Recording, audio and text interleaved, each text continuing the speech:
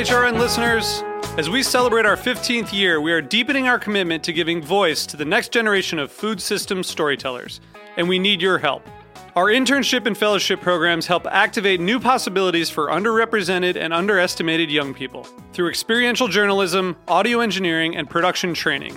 Through these unique programs, HRN helps food equity stewards build essential workforce readiness skills that expand their potential and foster economic mobility.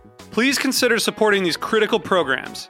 And with a minimum donation, you can be entered to win a dinner for two at an amazing restaurant in one of 8 cities and tickets to a concert at a great venue in one of those cities. We have incredible partners across the country who have donated, as they also share our passion for helping to educate the next generation of food systems storytellers. Check out heritageradionetwork.org/15 to donate and enter to win today. That's heritageradionetwork.org/15 to donate and enter to win today. And make sure you donate before March 31st. Thank you. Hi, I'm Steve Jenkins. I work for Fairway Markets in the New York area, and we're awfully proud to support Heritage Radio, and we care so much about everything that goes on out here at Roberta's in their studio, because they talk to people who are serious about food, and that's what we are at Fairways. We're serious about food.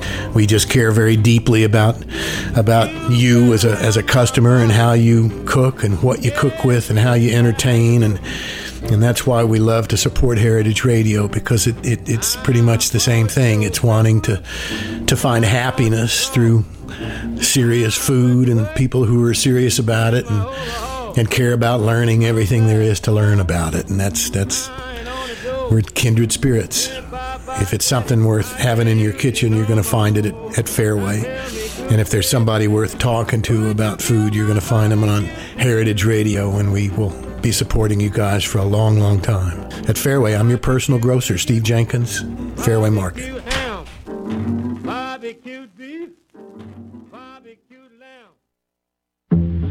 Boys, I'm mellow as a honeydew. Yeah, that cat is high. Look that look in his eye. Oh man, he's high. Yes, higher than a kite. Welcome back to the Speakeasy. I'm your host, Damon Bolte. It's a rainy day in Brooklyn, New York, and a perfect day to be drinking some gin with my good friend, Global Ambassador for Tanqueray Gin, Angus Winchester. Welcome to the show, Angus. Thank you very much, Damon. It's a rare and uncommon pleasure to be here.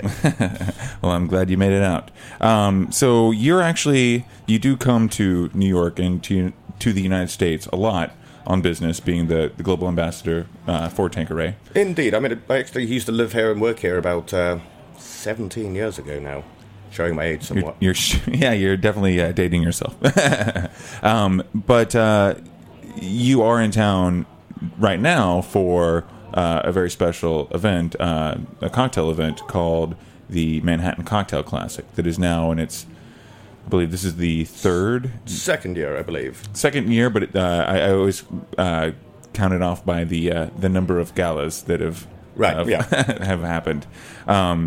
So being in town for this event, you've put together with, there was one event at Esquire at the Hotel Andaz with Tanqueray Gin, where there were some bartenders. I had the pleasure of being a part of that, where there was some straight razor shaves and some cocktails to be had before the gala, along with some other events. Can you tell us a little bit about the presence of your brand and yourself? Well, obviously MCC is now firmly established as one of the sort of key events on the global bartenders calendar, as well as probably the premier event within the US. So it was something that obviously Tanqueray and myself had to be at, and we were trying to figure out exactly what to do. And as we've realised that Tanqueray is particularly special and particularly suited to that sort of first drink of the night, we thought we'd run a series of almost like pre-events, running in the evening from 5 or 6 o'clock in the evening till about 8 or 9, where we provided that first drink of the night, which I always think of, that aperitif is almost like the sort of the cloak by which you lay over the puddle between day and night, or work and play. So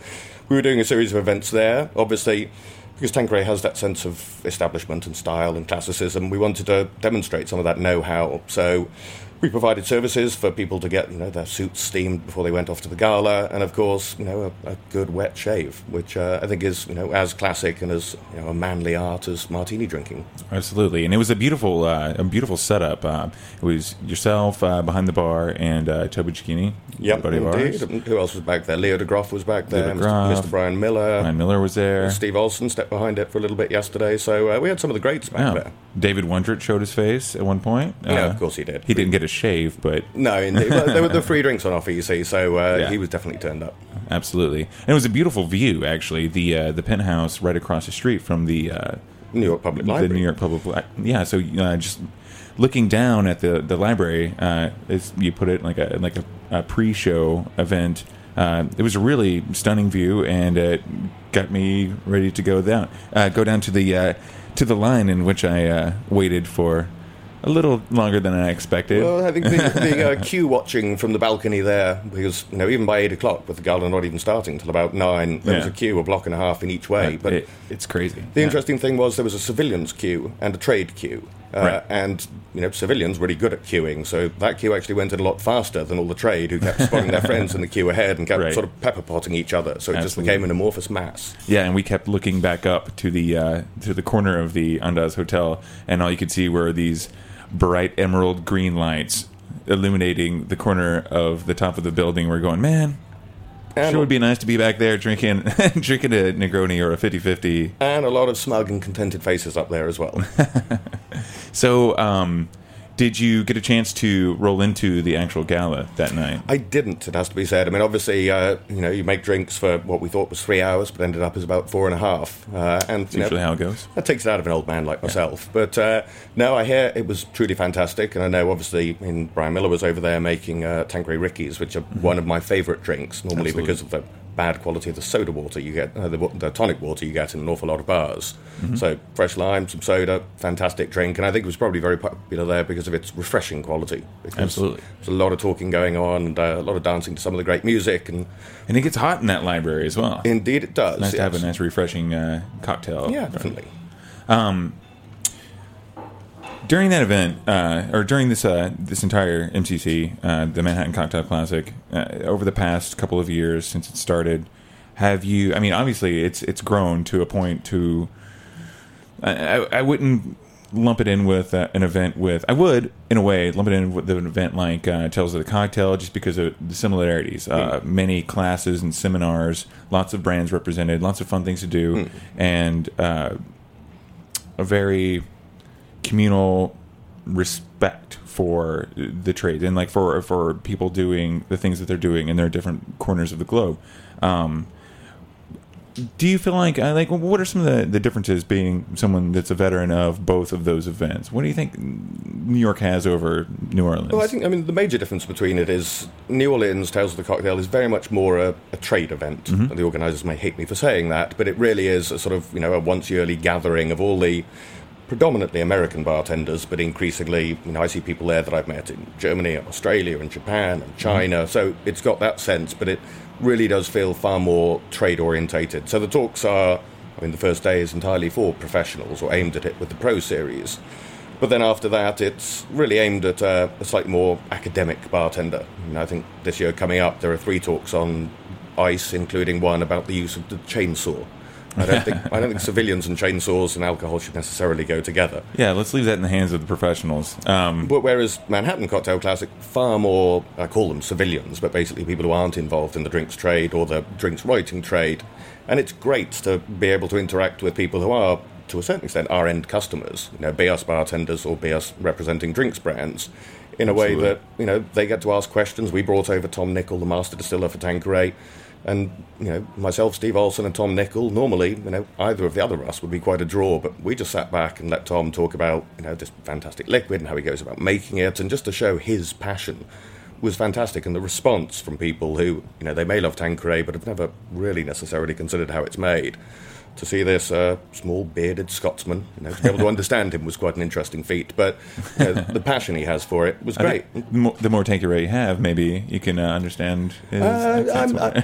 You have to pay pretty close attention to Tom because, not only does he have a broad Scottish accent, he's been involved with distillation now for, I think, 38 years. Wow. But, he gets very excited. He's very passionate about what he does. So, alcohol or not, he always starts to speak quicker and quicker as it goes. I like what you're saying about that with the difference between the Manhattan Cocktail Classic and the Tales of the Cocktail. Both great events. Indeed. Well, I mean, both spiritual homes of the cocktail to a certain extent, absolutely. And so equally deserving of such an event. Yeah. And you're right to say that that the Manhattan Cocktail Classic, well, being in New York and being a little bit closer to, like the north, the great Northeast, where we've got a lot of cities close together with a lot of really amazing restaurants and restaurant programs, farm to table, great cocktail bars. I mean, really, it's the start of cocktail bars, just bars in general in the United States, and then it moved, out westward. And I think that, to leap in, it's actually reflected very well in MCC, because whereas at Tales, it's pretty much based around the Hotel Monteleone, right, and sort of seminars going on in rooms there.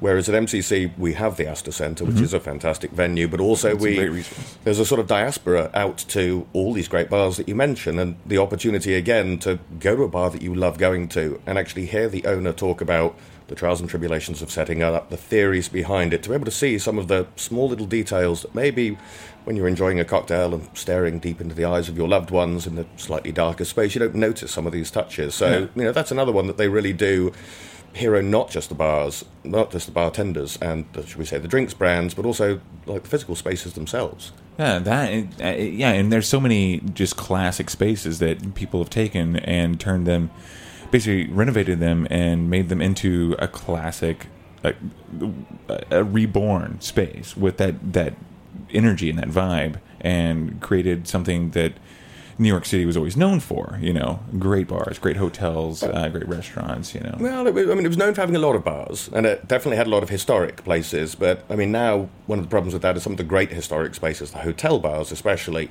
because of their union domination, tend not to be quite as reactive to what current trends are at the moment. And, when I worked here, as I say, 15, 16 years ago, nobody had a cocktail list, because the idea of telling a New Yorker what they were going to drink just didn't happen. And everyone was a slash. They were a bartender slash model, bartender slash, and nobody worked full-time in one place. Whereas now you've got this professional culture coming through. Bartending is seen as a respected and respectable profession. And we're attracting a lot of younger people who may have moved into chefing, perhaps, or sommeliers and things like that, but now we're keeping them in bartending. And a lot of civilians, like you were saying before, it's like and enthusiasts. There's so many enthusiasts nowadays that, over the last couple of years, since the beginning of just the Manhattan Cocktail Classic, you see so many more, I don't like to say, I say non-industry, I don't like to say civilians, but it's the same thing.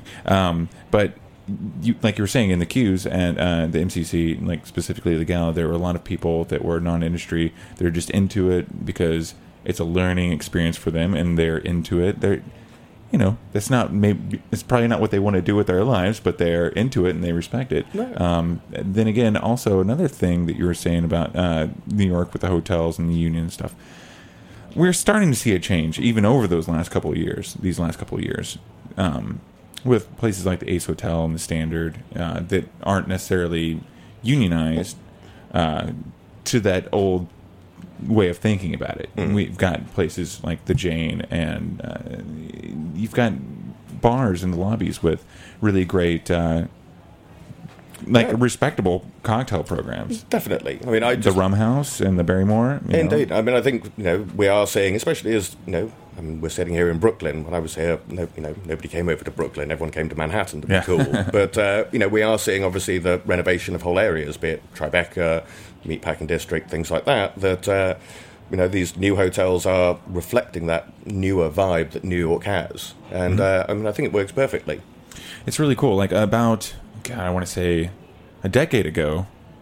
Jeez, I'm starting to date myself. I was out in L.A., downtown L.A., at the Standard, and went to the rooftop bar. I believe someone like Anton Newcomb was DJing up there, the guy from the Brian Jonestown Massacre. And it was just this whole scene. It was before the cocktail bar started popping up in Los Angeles, because that's still a fairly That's a very recent modern innovation. Yeah. Last couple of years. There was still the Broadway bar, the $7 Grand, and that whole group that owns a lot of stuff. But there was no Edison. There was no Well, LA's biggest claim to fame famed in those days there was Coles, the home of the apple martini. Right. It was like, really? I wouldn't tell too many people. And another thing that gets overlooked by, and even though it is a vodka drink, again, the Moscow Mule being like probably the most famous classic vodka cocktail. Well, I mean, I'd say Cock and bull without that drink, we would not be drinking vodka today, because you drink vodka neat, chilled, room temperature, the way the Russians and the Poles did, and then John G. Martin, in a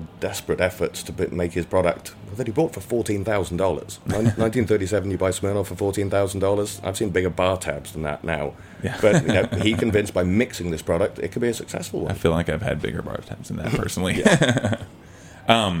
Great. Okay, so let's take a quick break, and then when we come back, let's talk a little bit more about some of the cocktails that we've had over the last week at the Manhattan Cocktail Classic. Specifically, let's mix up a Negroni. Cool. All right, we'll see you in a moment. Nice. Pass the peas, pass the peas, pass the peas, like we used to say. Pass the peas, what? Pass the peas, come on, pass the peas, like we used to say.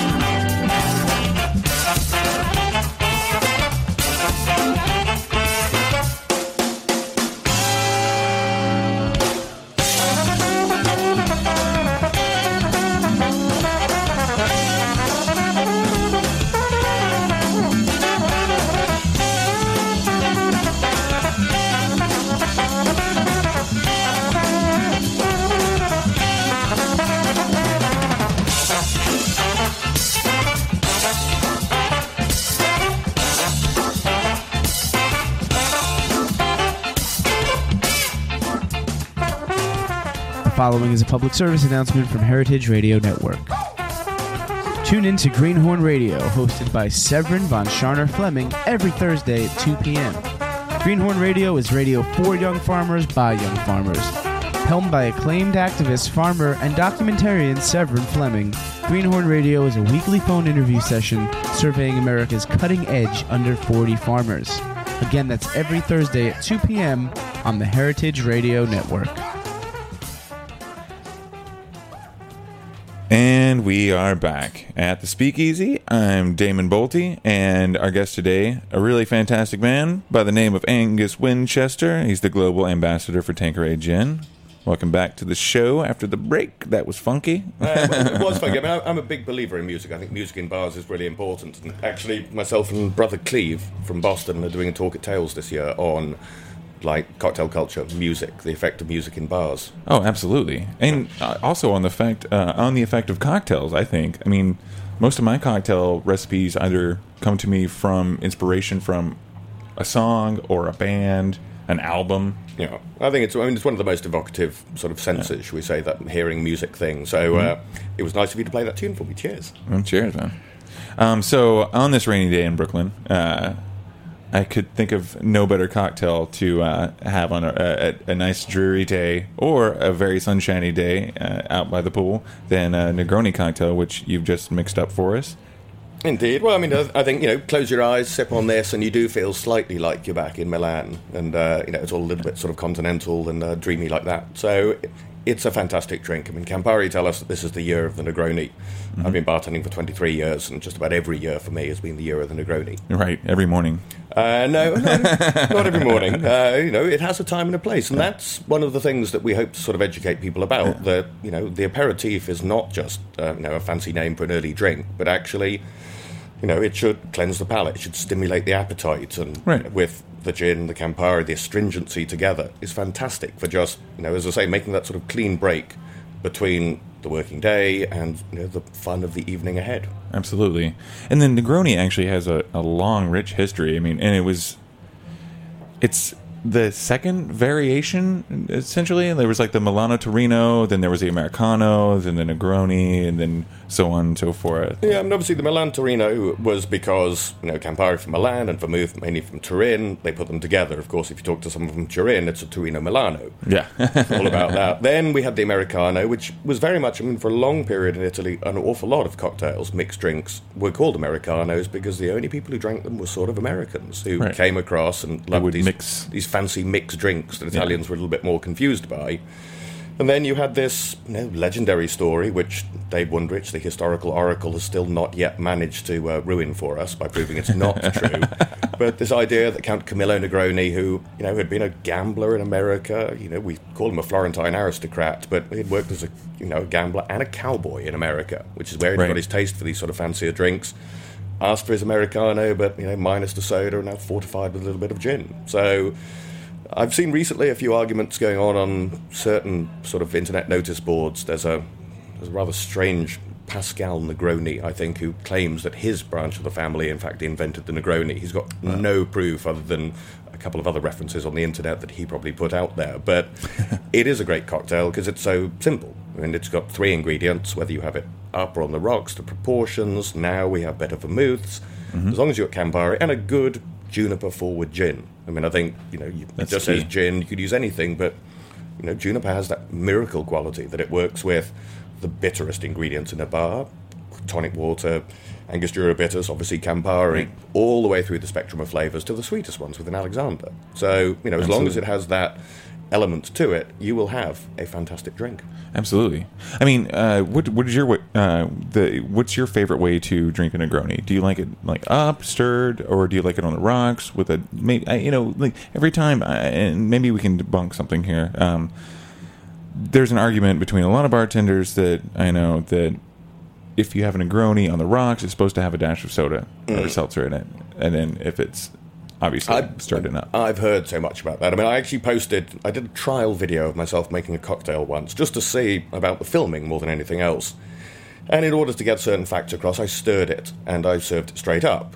Now, that has now been watched on YouTube by 25,000 people, and the amount of comments back, mainly from Italians, saying, this is not the way you do it.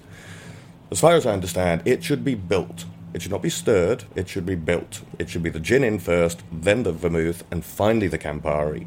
Stirred briefly with a half slice of orange. Soda, rather like the old-fashioned. I see a lot of old-fashioned recipes that say they should have a splash of soda on the top of it, not to just dissolve the sugar, as a lot of people used to do. But I wouldn't put one in. I'm happy to put Prosecco in there as a Negroni Sabagliato. That's a great touch. Yeah. And I think it has inspired bartenders to look at it and play about with a whole bunch of other ingredients. I was being talked about a product called Camelings, actually launched, set up, created by a bartender in the UK. And it has, I think, 32 different botanicals within it. He doesn't call it a gin. It's more of a ginseng-based spirit. But I've had a lot of people say it makes a great Negroni. Wow. So, it's a great test for bartender skill. I travel the world, and the first test I always do is, can I have a gin and tonic? And if you just give me one, you're a vending machine. Yeah. It doesn't matter how, the nice glass Absolutely. Or the cold draft ice. Whereas if you ask me, would you like a particular gin? Do you have a favourite gin? That shows me, A, there's a difference between gins, and B, you care that I may know there's a difference between gins. And to say, I'll have a Negroni however you want it, I get to see their interpretation of it. And it's, we talked about music. I love cover versions because the song immediately and you can then marvel at the interpretation, the arrangement of it. And I think a classic cocktail has that aspect to it too. That's a great analogy, man. I love that. Nowadays, with so many great bartenders out there, we've all got our own variations on the Manhattan cocktail, an old-fashioned, and especially a Negroni. And I like that you brought up the gin and tonic as well, because I've been recently working my way through Toby Cicchini's book, Cosmopolitan, and I'm going to connect these two here in a second. He talks a lot about, in the beginning of the book, about mixing gin and tonics with his father. Oh, yes. And it's a great segment of the book. And the first time, I've known Toby for a couple of years now, and I hadn't picked up his book. I've known of it, but I was a little late to that game. But I was at a Tanqueray event at New York City's Death and Company, where I guess it was 6 or 7 drinks. There was a 50-50, I believe it was a 50-50 martini, a gin and tonic, Last Word, French 75 that got thrown out there at one point. That wasn't, I don't think it was on the schedule, but it got thrown out there later, and it was a really great test. It's a great drink. And it was a really cool test because of the, first of all, being a sour, but also being Royale. Let's see, there was a gimlet and a Negroni, I believe. And... yeah, so I mean, I think... a martini, of course. But that story was told while the gin and tonics were being prepared.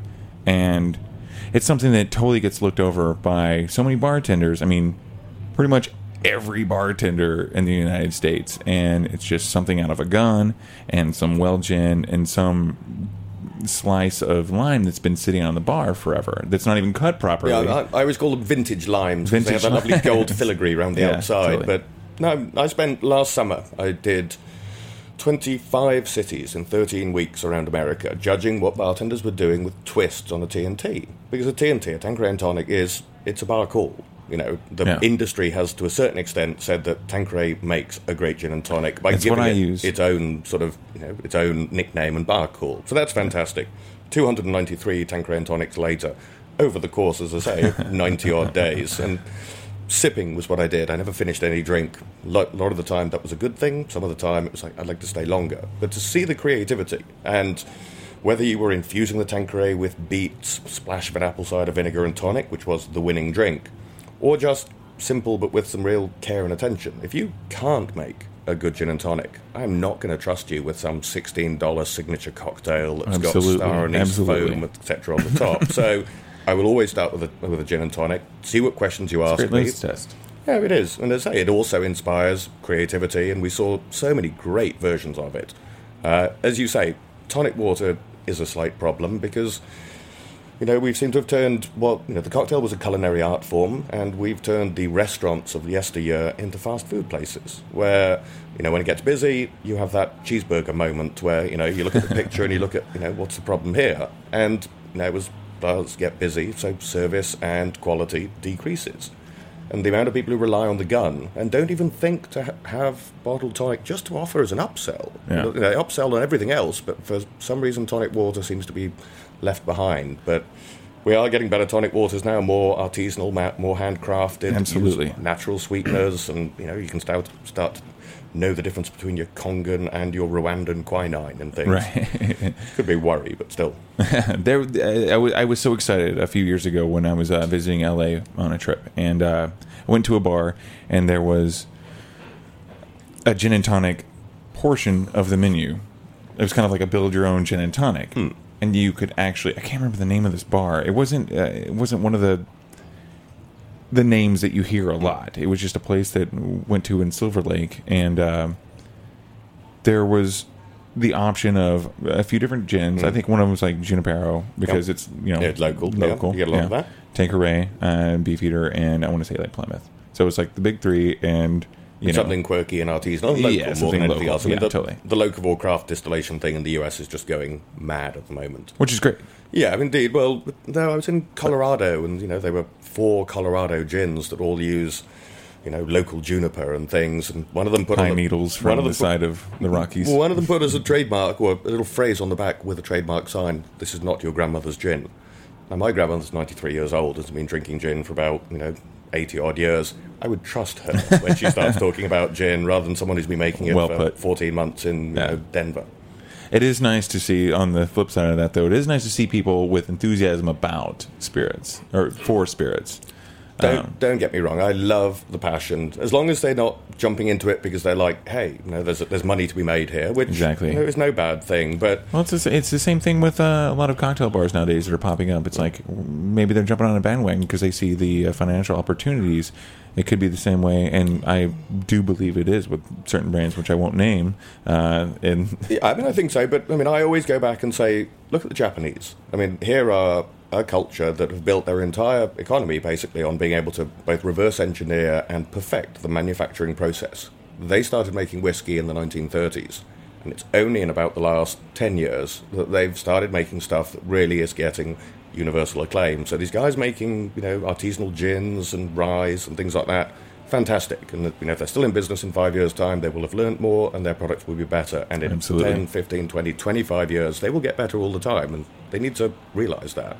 Mm-hmm. Now, I think it's an important thing that you can't, straight out of the gate, start making a fantastic product, because distillation is difficult. And gin distillation, we introduced Tom to say gin distillation is probably the highest example of the distiller's art, because if you mess this stuff up, you can't filter it, you can't stick it in a barrel for 25 years and then sell it as something quirky. Right. It is a man, a recipe, ingredients, and a still, and it takes 38 years worth of distilling experience to be able to produce something, even though the recipe and all the tools are there for Tanqueray. And that's why Tanqueray's been around for so long. It has, and let's not forget that Charles Tanqueray started off as a 20-year-old in England with no distillation experience in any way, shape, or form. So, it may be a fantastically large brand now, and it may be, such a standard that some people look a little bit beyond it because they see it as being sort of dull and staid, but it is a benchmark. It is for many people, their desert island gin. And I think rather like Johnny Walker Black is people's desert island scotch, it is a standard, a benchmark. Go and experiment, but realise if you want to go back to see what gin should taste like, then go to that green bottle on your back bar and it'll never let you down. Absolutely. Right before we sign off here in just a minute, why don't you run us through your favorite gin and tonic recipe? Your personal favorite. Interesting. I obviously, everyone says, what's your favorite drink? And I normally say it's the one you're just about to buy me. But if I am at home, I will take, actually, I've got some Spanish copa glasses, which are like a large goblet wine glass, which I picked up in Spain, which is these gin and tonic glass over there. They love the gin and tonics. Yeah. It's really big ice cubes. I mean, if you can get bigger than cold draft, that's fantastic. But really good, fresh ice cubes. A gentleman's measure of Tanqueray, squeeze a fresh lime, and then a couple of dashes of Peychaud bitters. Yeah, I mean, I like the idea of pink gin. It's one of the few cocktails the Brits can claim to have invented. And, I think with Peychaud it actually does look pink as opposed to the slightly brownish colour that Angostura gives you.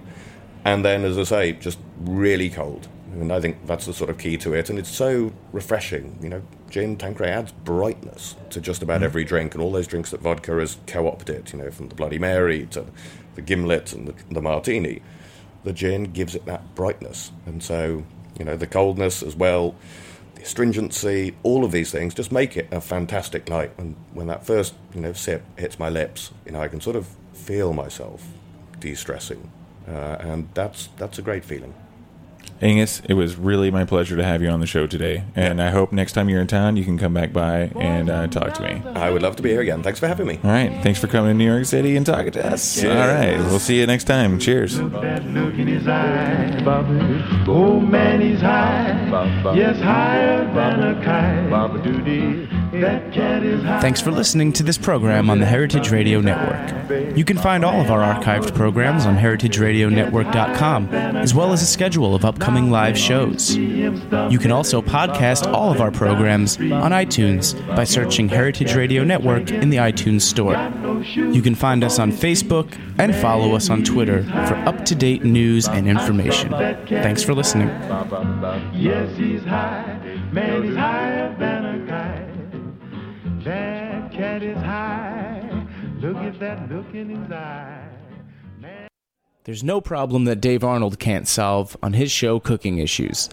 Take a little listen. So Naveen writes in and says, "Hi, Dave. I'm fascinated by chocolate, especially the transformation from the bitter seeds of the cacao tree to a tasty chocolate bar. That is a very interesting transformation. Are there any other foods that undergo a similar set of steps, fermentation, roasting, grinding? Also, do you know of any other tropical fruit seeds that could become delicious through such a process?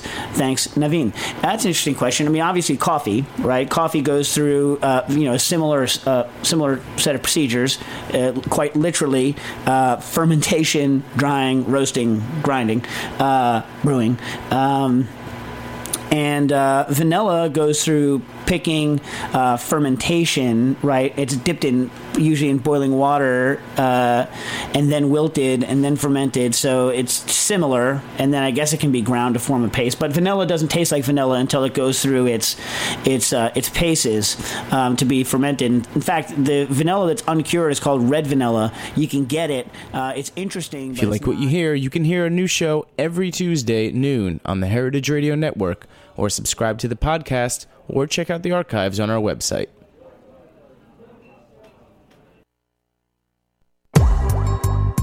The This is Behind the Scenes Food News with Katie Kiefer. This week, I came across a new website from the American Meat Institute and the American Meat Scientists Association. It's called www.meatmythcrushers.com. It purports to be addressing consumer concerns about additives such as sodium nitrates in your, ham and turkey roll and whatever, and animal welfare and food safety. I noticed as I went through the Meat Myth Crushers website, however, that it did not address anything like subtherapeutic antibiotic use in the meat chain. So I'm not sure how many myths they intend to crush. But, as I always say, it's good to know what the opposition is thinking. And if you want to be fair about any issues around the food scene, it's wise to keep up with their press as well as ours. That's it for Behind the Scenes Food News with Katie Kiefer.